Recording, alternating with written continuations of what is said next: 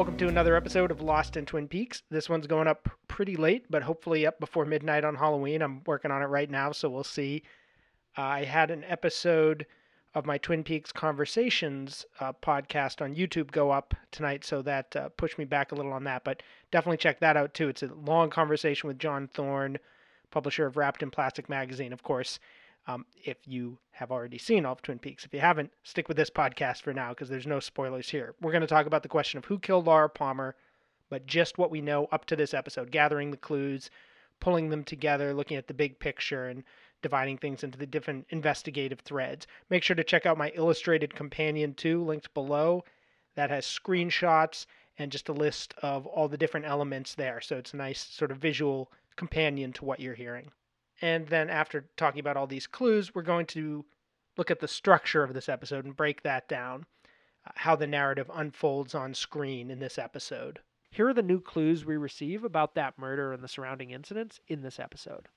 From Albert's autopsy and forensic work via Gordon Cole, and this is obviously known to investigators, we find twine, the twine from her that was binding her upper arms was Finley's fine twine. It's a common household variety. And it's not the same as what she was bound with on her wrists. And also the bites on her shoulder are bird bites. From police work that the detective and the crew do with Philip Gerard and Lydecker's veterinary clinic, we find that based on the dream clues, Bob in the convenience store, and the autopsy results, the nearby twine product, Cooper concludes the bird was a client of this veterinarian, Lydecker's, and he takes the files to confirm that. And then we get more from Albert's autopsy forensic work via Gordon Cole. The bird was a parrot or a mynah bird. It's named Waldo, and it's owned by Jacques. And the object that was in Laura's stomach with the J on it is a one-eyed Jack's poker chip. And finally, from more police work out in the field at Jacques' house, they find a bloody shirt with Leo's initials connecting Jacques and Leo. For new clues about Laura's life leading up to her death, from Sarah, the investigators discover that Bob was positioned at the foot of Laura's bed. We couldn't tell in the close-up that was used in a previous episode. We know if we saw the European pilot that that's where he was supposed to be, or the alternate ending to the pilot. But so this confirms that he was in Laura's room in the vision she had of him. And she says she's never seen him before. So we didn't know what her relationship to this vision was when she had it, but now she's fleshing it out a bit. From Jacoby, known to investigators, we find out that Laura spoke about a man with a red Corvette and that Jacoby followed it the night after she died but lost the trail. He confirms that she took drugs and vaguely confirms that she was having a lot of sex, that she brought these issues to him, but he doesn't want to talk about it too much because of patient-doctor confidentiality. And he claims that he couldn't get past her fortress to her security system of not letting people know too much about her secrets, and also says that he didn't sleep with her. From Harry, we learn that Leo drives a red Corvette, and we see him with it later, so he's probably the one that Laura spoke about. And from Maddie, known only to James at this point, we find out that Maddie and Laura used to impersonate sisters, and that she hadn't seen her much lately, so that's kind of their relationship leading up to Laura's murder. From Donna, known only to James, we find out that both Laura and Sarah were, quote, spooky. They saw things and had dreams. Then we see a lot of stuff that's known already to us, but characters are sharing it with each other for the first time. For example, Sarah tells the police and Donna about Bob and the necklace. Donna confirms to Audrey that Laura was taking cocaine and dating James. Audrey reveals to Donna that Laura was working at One-Eyed Jack's, seeing Jacoby and working at the perfume counter with Renette. Bobby tells Shelley that James was seeing Laura. Shelley tells Bobby that Leo hangs out with Jacques. Bobby tells Shelley that Jacques and Leo might have given drugs to Laura. And Shelley shows Bobby Leo's bloody shirt. So that's a lot of characters sharing stuff with each other. It goes back to that point I made about all these interconnections. Now that's a lot of information. Let's see how we can organize that here. So separating the parts of the mystery as subplots, I'm going to point out that with the results of Albert's autopsy and a few seeds like Sarah sharing her vision and Audrey and Donna trading notes, we're now moving past the establishment part of the mystery and toward a more active pursuit of clues and suspects. As separate investigations begin to coalesce, each with particular areas of inquiry, this separate parts of the mystery section may start to fuse with the previous new clues. But for this episode, I'll just use it to consolidate the various threads because the input's still kind of scattered. I think we need to organize it here.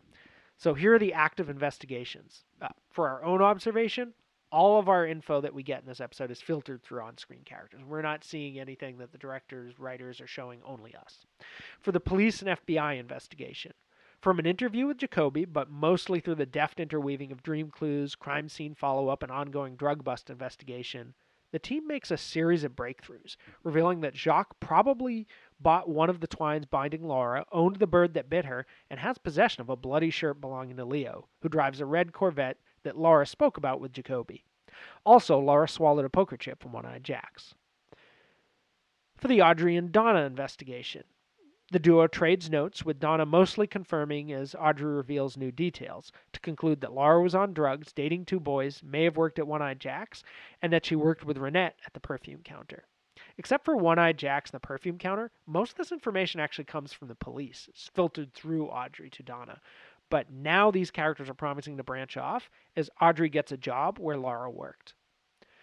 For the Donna and James investigation, spurred by Sarah's revelation of the vision, the duo vow to find Laura's killer themselves. But so far, all they have to go on is the missing necklace. That's really their only private knowledge. Audrey's given them some other information, and they have an awareness of Laura's life, and that's where they're starting from. So of those investigations right now, really only the FBI and cops have a lot to go on, but the others have little threads to follow and see where they unravel. The Bobby Shelley investigation, they're seeking revenge in their own romantic aims more than resolution.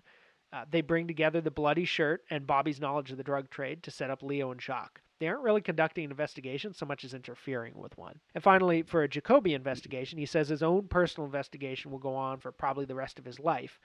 But so far, other than learning that he followed a red Corvette and knowing that he possesses Laura's necklace, we don't really get any further sense of what that work might be. So the areas of inquiry that are covered by this investigation, we don't need to go into each one, but I do want to mention that there are 3 new ones. One new one is One-Eyed Jacks.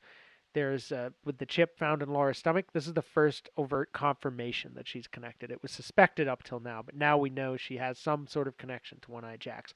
Another new area of inquiry is Jacques as a suspect. Because we knew about him as part of the drug plot, but now we know with the twine and Waldo and his link to Leo that he's somehow connected to Laura. And finally, another new one that, like the other two, is also was introduced as a non-Laura plot, or not overtly connected to Laura, and now is linked to her. That's Sarah's visions. Between Bob and the necklace, we're finding out that these elements that she saw are actually leading to new avenues in the investigation. There's also nothing new on the serial killer, the charity, or the community aspects of her investigation. They've kind of fallen by the wayside for the moment. So let's gather clues and look at the big picture. So, Bobby is still hypocritically angry about Laura's betrayal with James. Laura's friends discover she worked with Renette. More of the physical evidence from the crime scene where Laura's corpse is identified and produces results. The police have evidence Leo and Jacques are connected. Laura talked about Leo's car. Jacoby says he didn't sleep with her, at least on the night she died. Ben was close to Laura, and she has a link to the bordello he frequents, and Cooper's dream and Sarah's visions are providing a useful, or at least suspiciously coincidental, guide in the police investigation. In short, Laura was a publicly generous and privately troubled young woman who worked at Ben's department store, was involved in criminal networks, may have had a violent encounter with Leo and/or Jacques the day she died, and was tortured and murdered by a possibly occultist serial killer who may be her mystery man.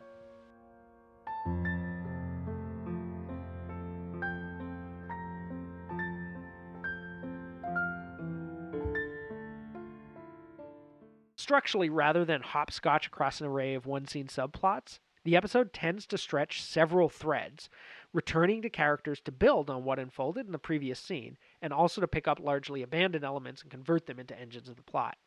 The primary spine, of course, is Cooper and the sheriff's team following up on various clues, sometimes in a very satisfying daisy chain of leads. But there are other parallel spines, too. Donna wants to, literally, dig up Laura's past, a desire planted in the very scene that launches today's police investigation. Audrey wants to embed herself in Laura's milieu. Norma must grapple with Hank and his eventual parole. Shelley's relationships are overwhelming her. Bobby cooks up a plan to take out Leo. Ben plans to burn down the mill, and Josie, by proxy Harry as well, pursues and is pursued by various threatening acquaintances. Hell, even Andy has to navigate several ongoing personal challenges. In fact, as I look through the episode, I can find almost no scene that is the only scene to deal with a particular storyline. Except for Jacoby's interview, Ben's call to Jerry about the Icelanders, and maybe James's introduction to Maddie. And in all three cases, those are parts of larger scenes where many other more ongoing storylines also unfold. So this sense of like every scene being part of a bigger whole, even within that episode, this contributes a lot to the episode's flow. The commercial breaks are as follows. At 12 minutes between Catherine's poker chip and the one-armed man looking at Bob's sketch. At 21 minutes between Cooper taking the veterinary files and Bobby and Shelley's makeout session. And at 33 minutes between Norma finding out Hank got parole and Ben cycling and talking to Jerry. I think that's it, which is fewer commercial breaks than usual. Along with the way that certain sequences unfold on either side of a break, like for example the one-armed man, and the tandem way that various storylines are stretched over the whole episode, it makes this one harder to divide into self-enclosed acts, as I've tried to do with some of the other episodes.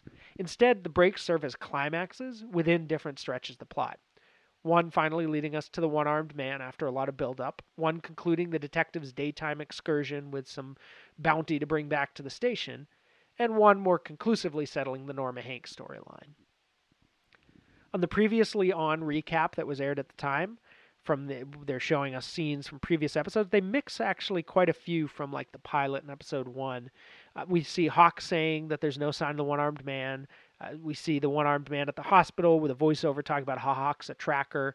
We see Maddie introduced back to Leland. We see a hand taking the necklace in the woods, and then we see Jacoby looking at it.